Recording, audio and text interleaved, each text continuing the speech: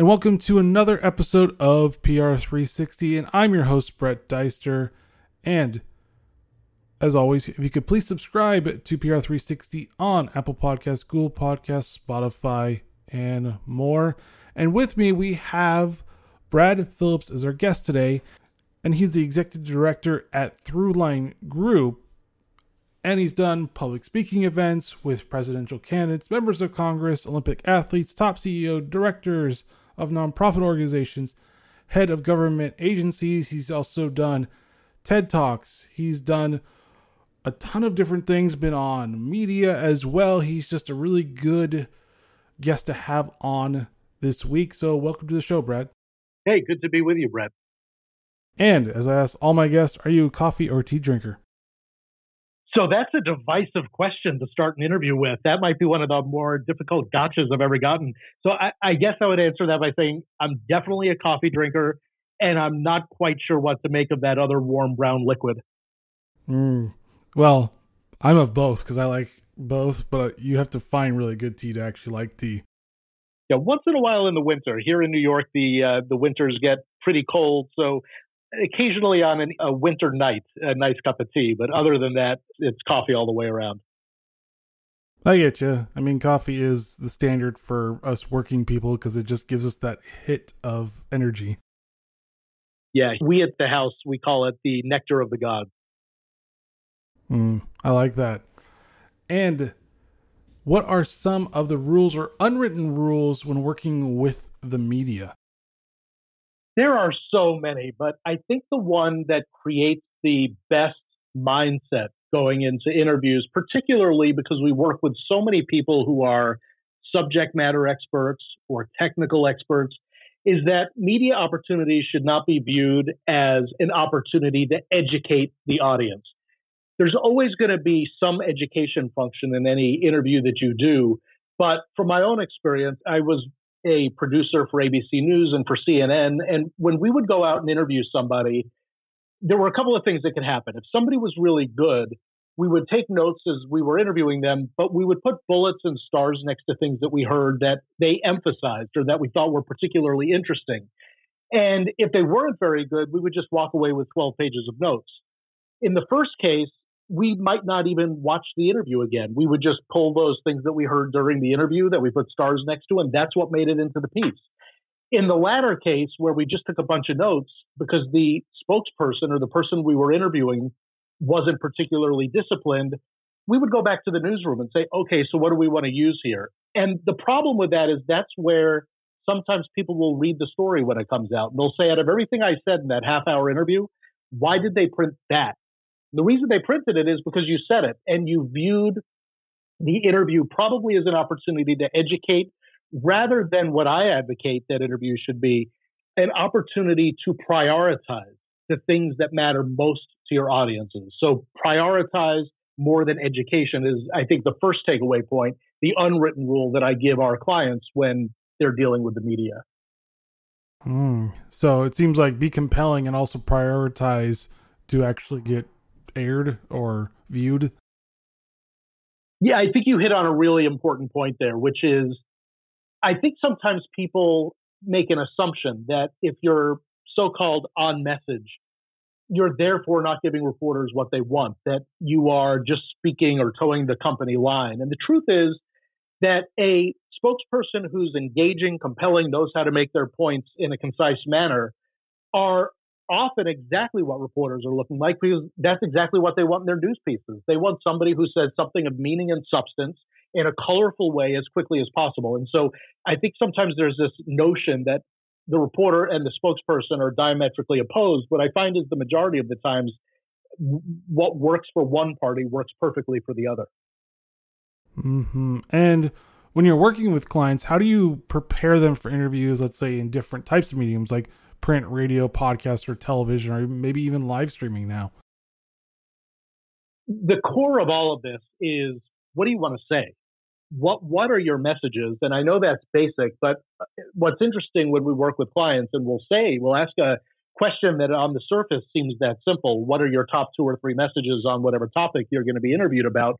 It's not that easy because most people working for any organization if you say to them, what do you do? They could go on for probably days because they're experts in their field. They have so much they could say. And the process of winnowing that down, synthesizing a lot of different thoughts into two or three compelling ones is not nearly as easy as it sounds. So that's always the starting point. And then asking the question about how you could supplement those so they don't sound like corporate talking points, but rather that they sound, as you said a moment ago, engaging and compelling through case studies, examples, stories, through statistics that are counterintuitive and unexpected. So that's the starting point, regardless of medium, for print, radio, podcast, television. Of course, if it's broadcast, suddenly elements of body language become much more important. It's surprising for many people to hear that body language also matters a lot for formats like this. Even when I'm doing an audio only podcast, I'm usually standing and gesturing. There's all sorts of research that finds that that old idiom about you think quicker on your feet is true for most people. The use of gesture, for example, helps you with the word retrieval function, so it doesn't take you as long to find the words that you're looking for. So even if it's on the radio, even if it's a print interview over the phone, those body language elements are important. They're certainly even more important when it comes to, let's say, live or taped television, where people are seeing it as well. And so we'll work with clients on everything from gesture and posture and voice. But the one thing I'd say on that is I don't believe there's a single archetype or template for what a great spokesperson looks like. In order for anybody to be effective, you have to start with them. What do they do well? And if somebody is, let's say, quiet and a little bit more professorial in their tone, that's not necessarily a bad thing. People can be very engaging like that, just as somebody who's far more demonstrative could be effective while appearing much more energetic. So you always have to start with who is that person and what are the qualities that are most engaging about them. The goal is to build from there and then minimize any distractions that might be getting in their way. Mm-hmm. And do you think since 2020, the pandemic has happened, that media training has crossed over to their own companies live streaming, because that's becoming really, really popular through 2020? Absolutely. There is certainly a need for people to be more familiar with the remote platforms, the WebEx, the Zooms of the world. And if somebody, let's say, working for an organization or a company is asked to do television, particularly in the large markets, if you're in LA, the local affiliates have the capacity either to have you come in studio or often send a camera to where you are. So the technical portion of that is all handled for you, particularly in the largest markets. Now, with the pandemic, people not only have to be thoughtful with their substance and conveying the right messages, but they are, in effect, their own technical managers and their own set designers. They have to think about what's in the background. They have to think about what message their physical appearance sends in the remote format. They have to think about the quality of their web connection, their webcam, the audio quality of their headset. So all of a sudden, even the people who have media experience are now having to take on these functions that typically would have been played by broadcast professionals in the past. Mm-hmm. And going back to reporters, is there any way to accurately spot or avoid reporters' tricks? I think I always like to start with, I don't like to assign motives to reporters. In other words, the question of why are they asking tough questions? Are they really intended to trick you, or are they doing their job? And their job is to try to elicit the real information. And when clients are able to start framing it that way and understanding they're not for you or against you necessarily, but they are there to try to figure out, if the two of us are having a conversation behind closed doors, let's say the two of us work for the same company, what reporters are really trying to tease out during an interview is, what is that thing those two guys were saying behind closed doors? Because they know, of course, that we're saying something in a slightly different way to a public audience that we might have said it behind closed doors. So that's often the motivation for them. I think the way to prepare for that is to anticipate in advance what are the most likely challenging questions that you would be asked.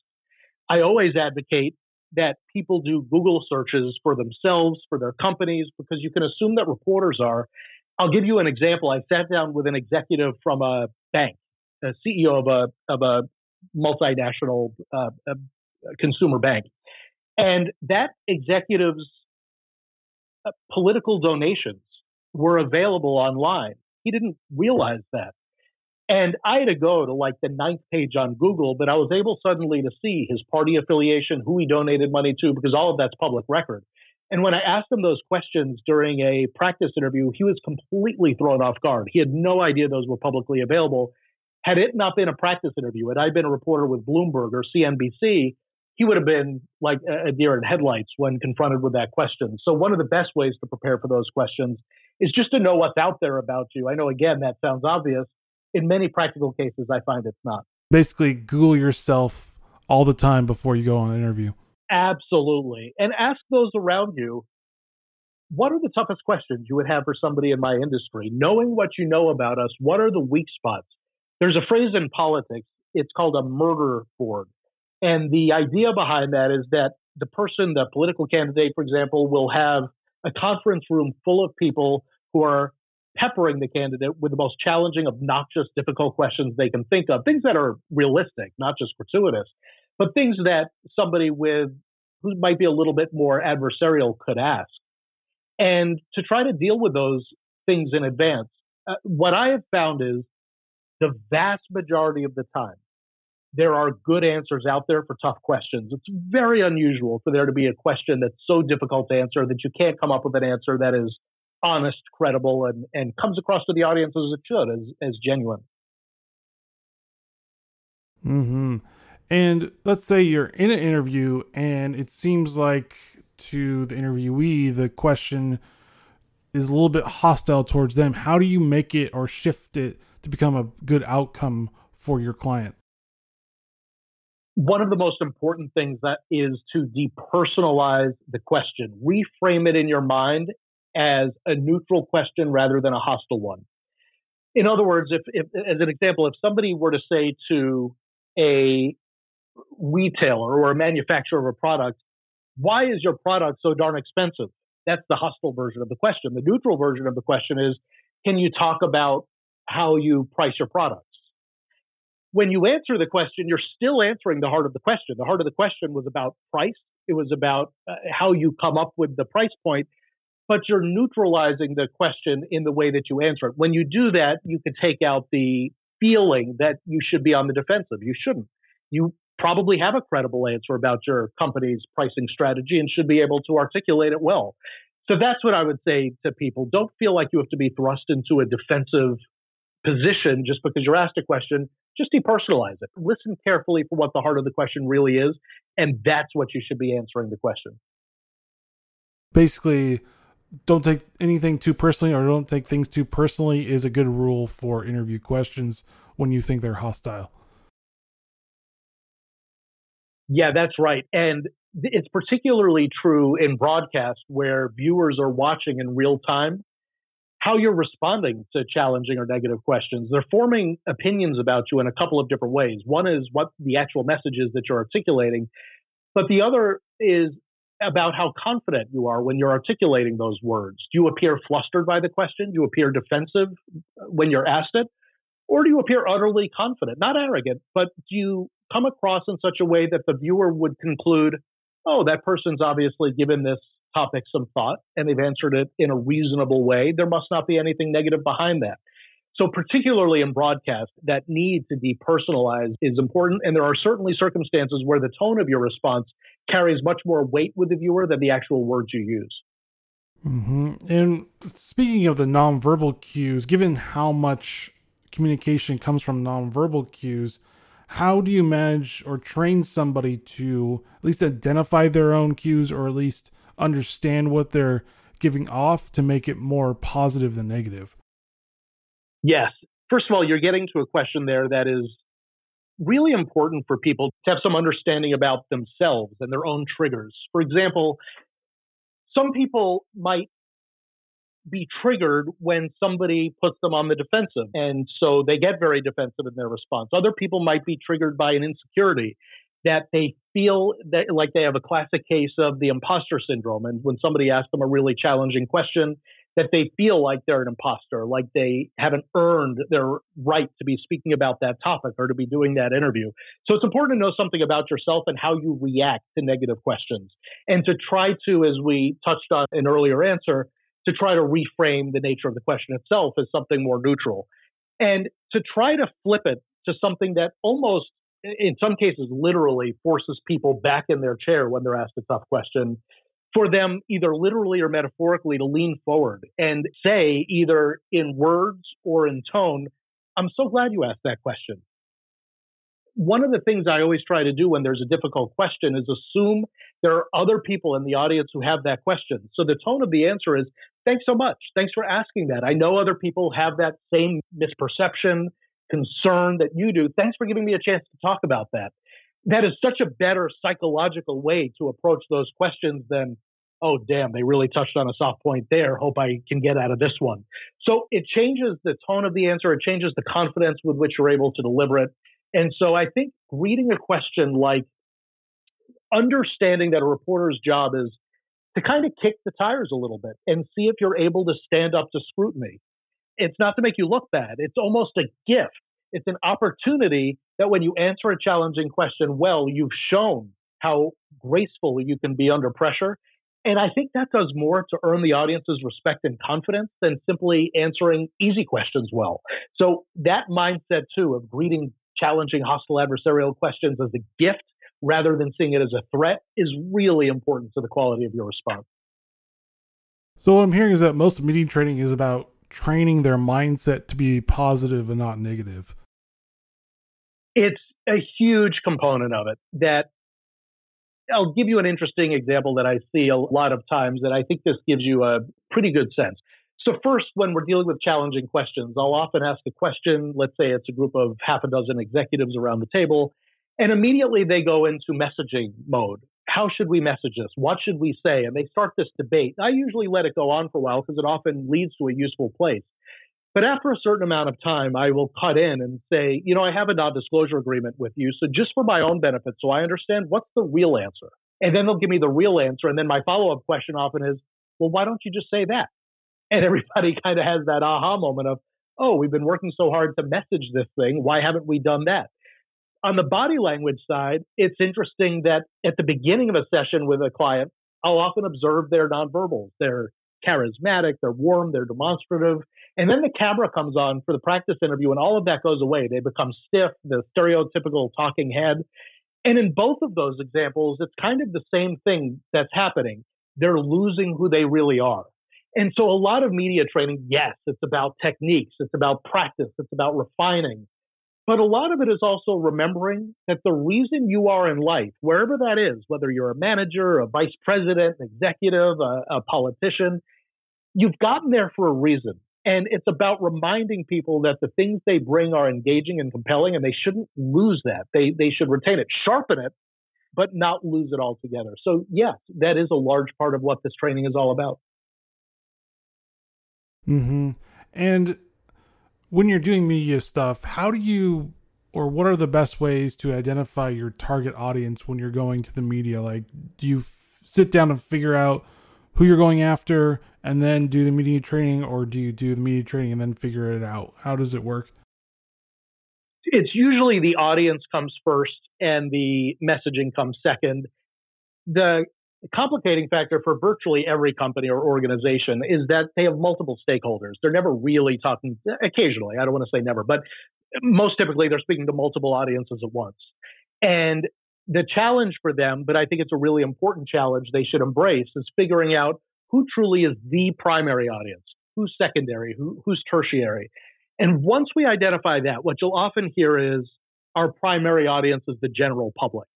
That's useless, because the general public could be a 14-year-old high school freshman or a 92-year-old retiree. So is the audience really both of those things equally? Probably not. So one exercise I like to do with clients is I start by apologizing that I know this is a falsely reductionist exercise, but I'll say to them, I want you to think about a target person. There's no right or wrong answer, just whatever pops in your head. It's a free association exercise. Is it a woman or a man or non-binary? What is the age? Give me a number. Where does this person live? What is this person's marital status? What's this person's profession? What does the person dress like? Give this person a name. It feels really weird to them when I ask them to do it. Let's say in the end they say, okay, my person is Irene. She's a 43-year-old. She lives in Orange County. She is an attorney. She's married with 2 kids. So it kind of fleshes out this character of Irene. Why is this important? Because so many times when the interview begins, the person who's speaking forgets that Irene is the person they're speaking to. They lapse into conversational mode with the reporter. And the reporter may be asking questions that are different from the questions Irene is interested in, or ask them in a way that doesn't really talk to Irene's needs. And when you remember that you're speaking through the reporter to the audience, you're able to see the reporter as the conduit through which you reach Irene and not as an end to themselves. Mm-hmm. And more on that is, when you figure that out, how do you deliver a message that is impactful to your target audience? I think one of the things that anybody working for an organization or a company really has, hopefully, some sense of who their audience is. And that process of identifying their Irene is really helpful. So that is one of the answers. But that said, ultimately, every message needs to be tested. And so one of the things I encourage clients to do before they finalize messages, because ultimately a message could sound great in a conference room, but when they take it out into the real world, it's not that they fall apart. Oftentimes what I see is, let's say 2 of 3 messages work really well, and one of them is a little bit too soft, or something is missing. There are holes in it. My analogy is, I'll call it the plane test. This, of course, assumes that people are flying, so we may need to use it as a metaphor during the pandemic era. But the idea of the plane test is that when the person on the plane sitting next to them asks them what they do for a living, it's an opportunity to test out some of the messages. When they go to a party, when they go to a social hour, now when they're doing a Zoom cocktail hour, if somebody who's a stranger asks them what they do, an aunt who isn't really familiar with your profession asks you what you do, treat it as a one-person focus group. Really take those opportunities, not just to make small talk, but to try out some of your messages. What you're going to find pretty quickly is some things are resonating more with others.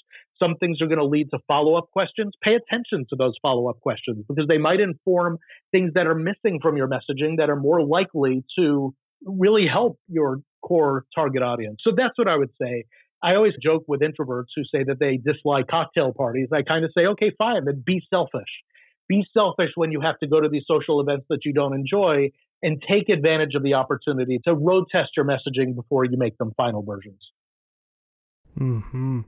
And for basically citing data and sources, how can you make that compelling with the media? Because I know data can be kind of boring for a lot of people. How do you make that compelling when you're in an interview?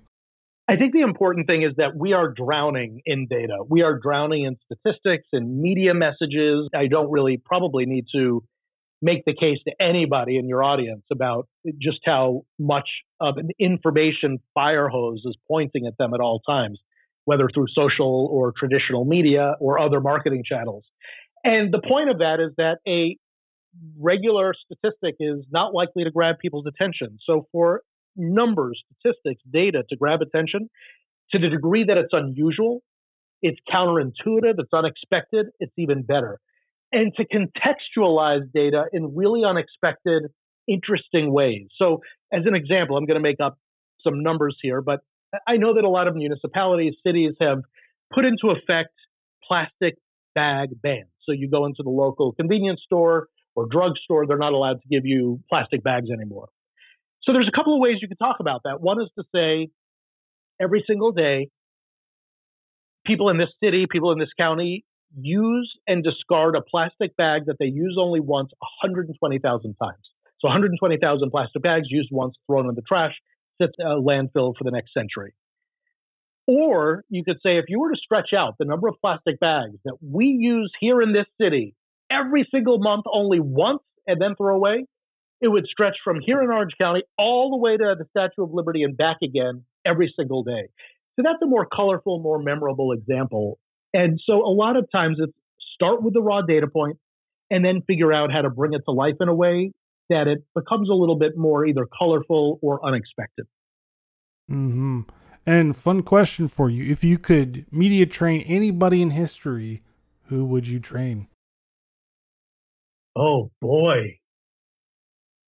That is an interesting question. If I could train anybody in history, who would I train? The answer that comes to mind is, and I don't know that it's a specific person, but I think the thing that I would almost offer to the people that I feel most for, you see these social media gaps, let's call them, and they're not necessarily the president or a member of Congress. It's someone who's under the radar, maybe somebody in a local state elected office, somebody who may be known locally but doesn't have a national stage.